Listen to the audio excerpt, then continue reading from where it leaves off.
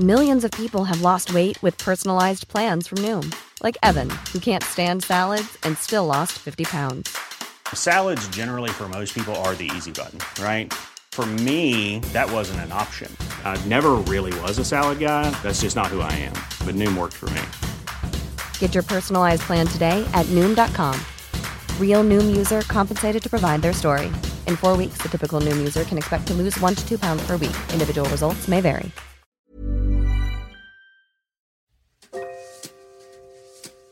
Hello, everyone, and welcome back to this very special episode of Come for Supper, the Stay Home edition. I'm Alexandra Dudley, food writer, podcaster, and serial dinner party host. But, like most of us, I've been spending a lot more time at home and a lot more time in my kitchen. And it's made me wonder, what's everyone else up to? For the next few weeks, we'll be going into the homes, virtually of course, of some of my favourite cooks, creatives, writers and photographers to find out how they're spending their time during a global pandemic. TV tips, must-read books and store-cupboard recipes that will hopefully inspire some of us to have a little more fun while staying at home. I hope you enjoy this episode and thanks for listening. So this week, I sit down with a well-known stand-up comedian and one of my favourite podcasters. You may know him as a regular on BBC Two's Mock the Week, or perhaps for his ever-entertaining podcast, Off Menu. As well as his sellout stage shows, he has made countless appearances on television and radio, and last year even released his own special stand-up show to Amazon Prime. I must say I feel quite lucky to sit down with him for the next 15 or so minutes. Welcome to the studio, virtually of course, Ed Gamble. Hello. How's it going? You nailed that intro. You were worried about the intro, but I think you absolutely smashed it. Well, the intro, you've kind of got to do it seamlessly, right? That's the idea. So I try with it. We never do that with any of our podcasts. You just wing it, though. People. We wing it, exactly. So first off, could you tell us what you would usually be doing on, I guess, a kind of Friday afternoon then? Well, it's kind of a weird one because the life of a stand-up comic is very varied. I'd say normally I would have a gig tonight, so I'd be during the day doing very little and justifying it by the fact that I'm working in the evening. Yeah. Whereas I should be writing new stuff for gigs, but now I don't even have the gig to write for. So now I'm in this horrible situation of actually having to try and do stuff during the day to justify my existence as a human being and a stand-up. Do you have that sort of weird pressure? I think a lot of people, especially creatives, have that pressure of like, now is the time to write the novel, now is the time to write the, I don't know, new hilarious show. Do you have that kind of internal pressure going in, like the narrative? I did initially, and then realised that it was absolutely pointless. So I don't know, however long we've been in lockdown for now. First couple of weeks, I was like, I've got all this time. I can write a book. You know, I talked about writing a book. Maybe I can actually sit down and start it. But there's enough pressure just waking up in the world at the moment. So I've removed that pressure from myself. And if I get anything done during the day, it's a victory. You did a workout this morning, though. You have already confessed that. So you've definitely ticked that off today. I did. And you're recording. That's 2. Exactly. So that's 2 things. I've got something after this as well, that's 3. This is a busy day. It's going to be, I'm really going to chill out this weekend. 3 things in a day is too much. Well done. See, but you are doing some work. I know that you did live stream a podcast, and have you adapted anything else to kind of lockdown life, so to speak? Well, I do a radio show every Sunday, and I luckily have the technology here to do that live from my house, which is great because it starts at 8 a.m. So if I was doing it from the studio, I'd get up at just before 6 and commute. But now I can just walk up from my bedroom. It's a shame for Matthew, who's the co-host. He still has to go into the studio, so he's super tired, and I'm just chilled here because they're worried because I'm type 1 diabetic, so they don't want to be responsible for any extra issues if coronavirus takes hold. So I get to chill. Yeah, because you're high risk, I guess. I mean, keeping it light, but it's high risk, isn't it, if you're diabetic? I think technically it's basically I'm not on that list that they released, and I didn't get a text or anything, so I'm not shielded as such. Okay. But if I did get it, it would be worse for me than some other people. So I don't know. It's a bit, the waters are muddy. I'm staying in. Stay safe. And what about on a personal level? Because I know that you were meant to be getting married, although you did do a little ceremony. Yes, we were supposed to be getting married last weekend, and the build up to it was pretty rough. Actually, that's because you just keep thinking, oh, now we should be getting ready. We should be off work and getting ready for the wedding, and we'd be all excited. But the day itself was actually quite fun because we obviously knew it wasn't going to happen. We took each other's surnames as middle names. That's nice. What we decided to do rather than mess around with any surname business. And it was a fun day. It was a really fun day. Did you cook? Did you drink? I'm assuming. Did I cook? We drank a lot. Good. Actually, my fiance, she doesn't really drink that much. It's just not her thing. So if I decide that I'm going to get drunk, it does take on a whole bleaker sort of a bleaker perspective in that I'll open a bottle of wine and that wine that's for me. So we got drunk, we got pissed, but it was a fun day. I cooked. I did like lamb kebabs. Well done. God, that is impressive. We're missing kebabs. I was going to ask you what you were missing. So you're missing kebabs. Well, there's an amazing Turkish restaurant around the corner from us, and we probably would go there once a week. And it's shut. They've decided to not even do delivery, which is fair enough. So we're just trying to recreate that as much as possible. I quite like that. We've been recreating kind of takeaway style nights. I made sushi and tempura the other night. How did you make? I wouldn't be brave enough to make sushi. You're getting your fish from somewhere special, I got the good fish, but I did the whole, all the rolling business. I did that. It's quite fun. I mean, it takes a long time, but if you sort of self-hydrate whilst you're doing that, it's quite fun. It's a fun kind of, it's like Japanese date night, Italian date night. Yeah, see, that's good, but I get quite frustrated in the kitchen.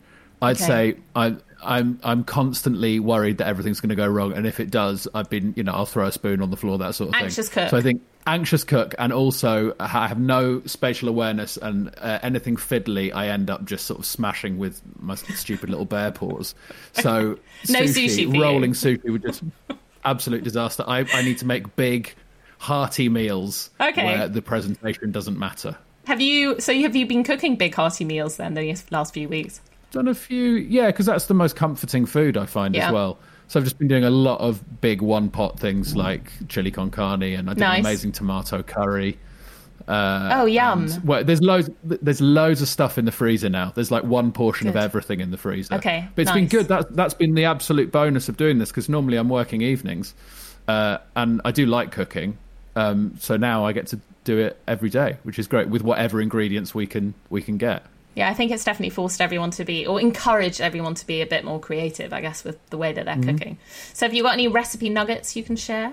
I don't know. I wouldn't be so highfalutin as to say anything that I could. I've just been picking up things from everyone else, to be honest, and just, I would say I read recipes like they're novels anyway. Yeah. And I've got so many recipe books. It's just nice to have the time to finally actually do some of them. I read the Bon Appetit website every day. Really? So I've been, and I subscribe to the magazine and stuff. So it's been nice to actually sit down and do some baking as well. I did some amazing tahini billionaire squares that were in the Bon Appetit magazine, which is just incredible. I like that they're billionaire squares, not millionaire squares. Billionaire squares. Step up with the tahini. They're up.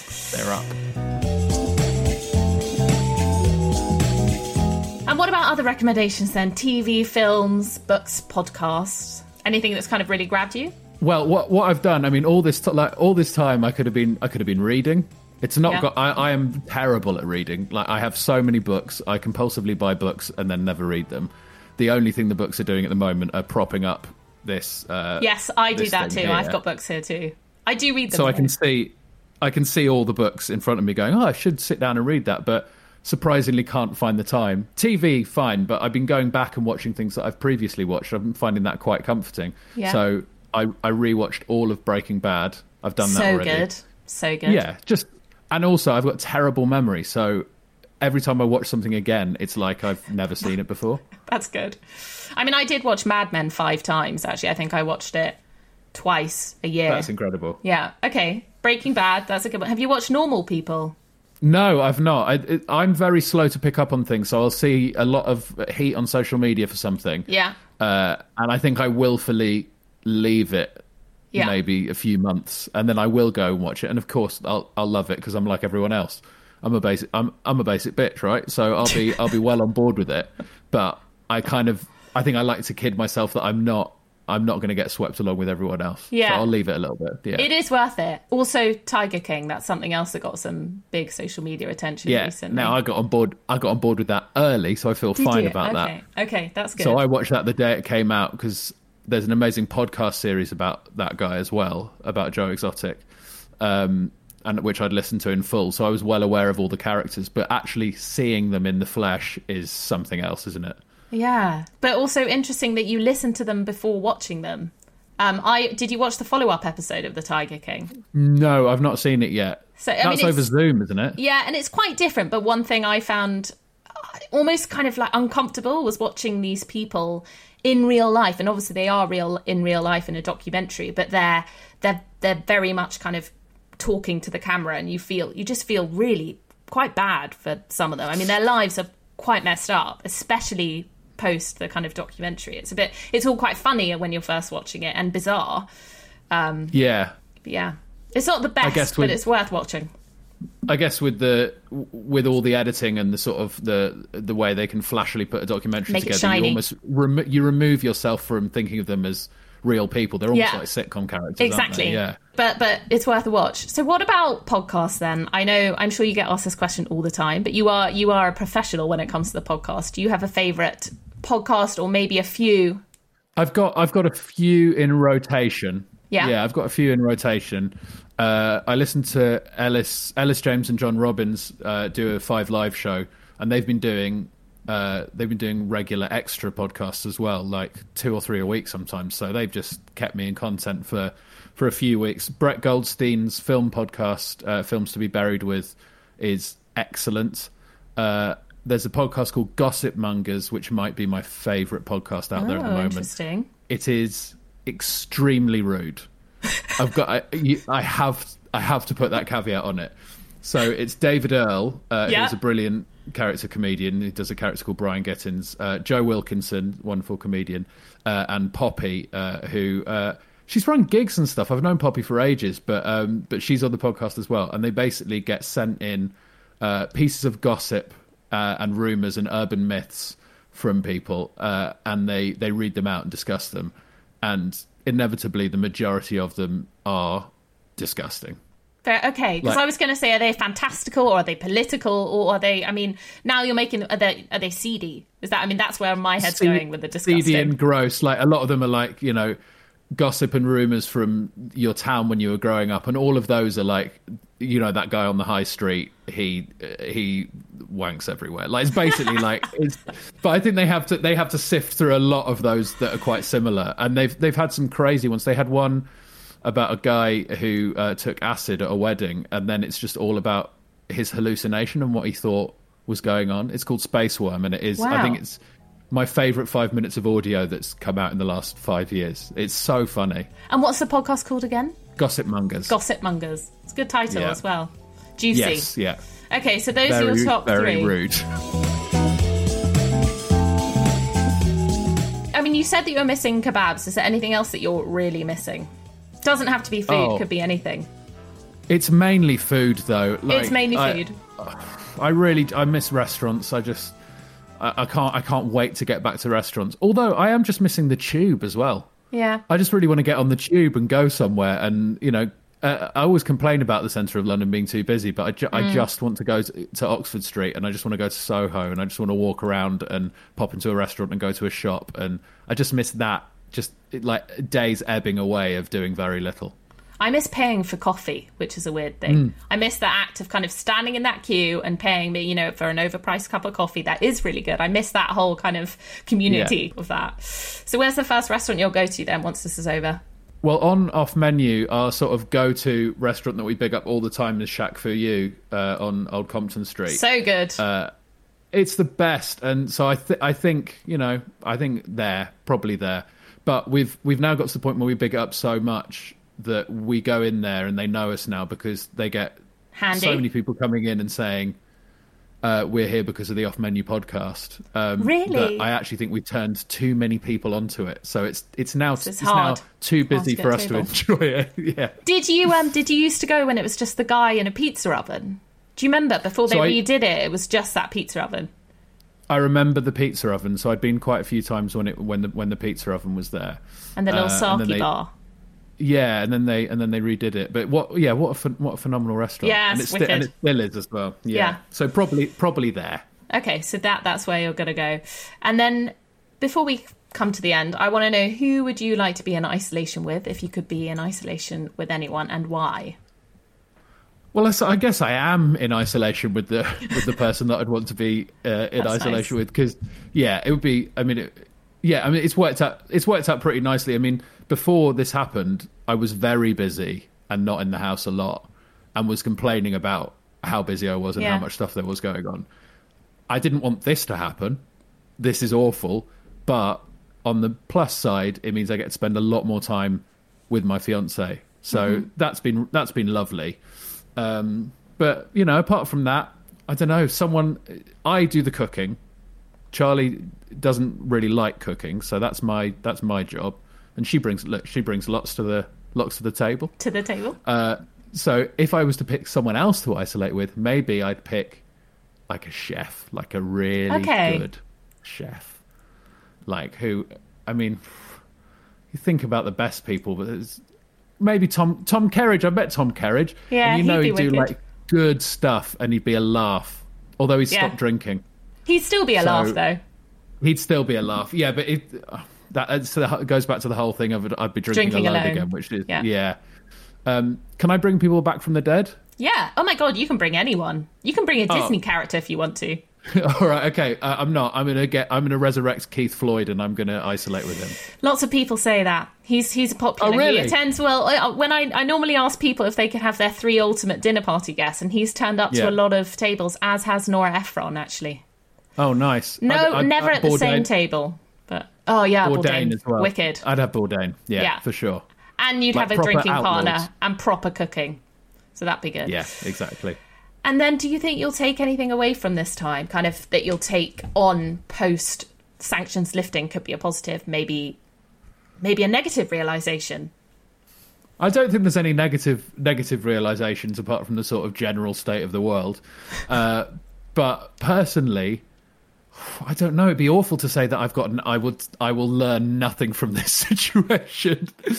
I think eventually I will learn self-discipline in terms of work, and I will learn to cherish time at home more and time out of the house.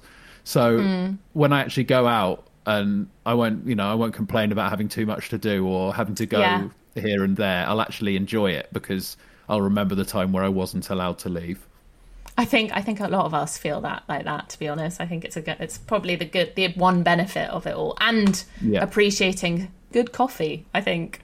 Yeah. I mean, I'm trying to do good coffee here. I've been ordering from various places. Yeah, it's important. But it's such a pain in the ass. Actually making a good coffee is such a pain in the ass. Like, I've got the Hario thing with the filter, and I weigh it all out and stuff, and I've got the kettle.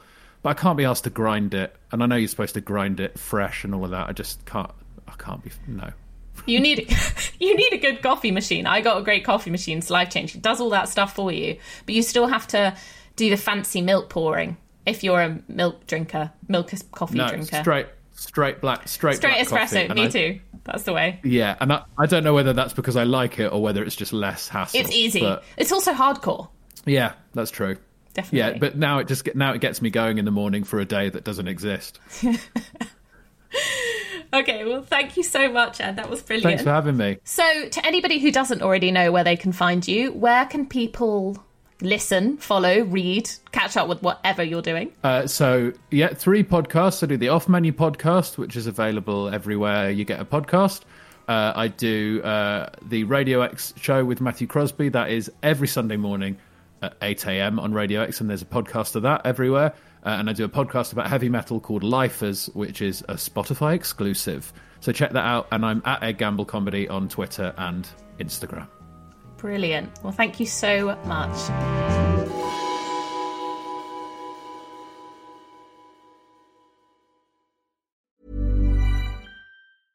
Imagine the softest sheets you've ever felt. Now imagine them getting even softer over time. That's what you'll feel with Boll & Branch's organic cotton sheets. In a recent customer survey, 96% replied that Boll & Branch sheets get softer with every wash. Start getting your best night's sleep in these sheets that get softer and softer for years to come. Try their sheets with a 30-night guarantee. Plus, get 15% off your first order at bollandbranch.com. Code BUTTERY. Exclusions apply. See site for details.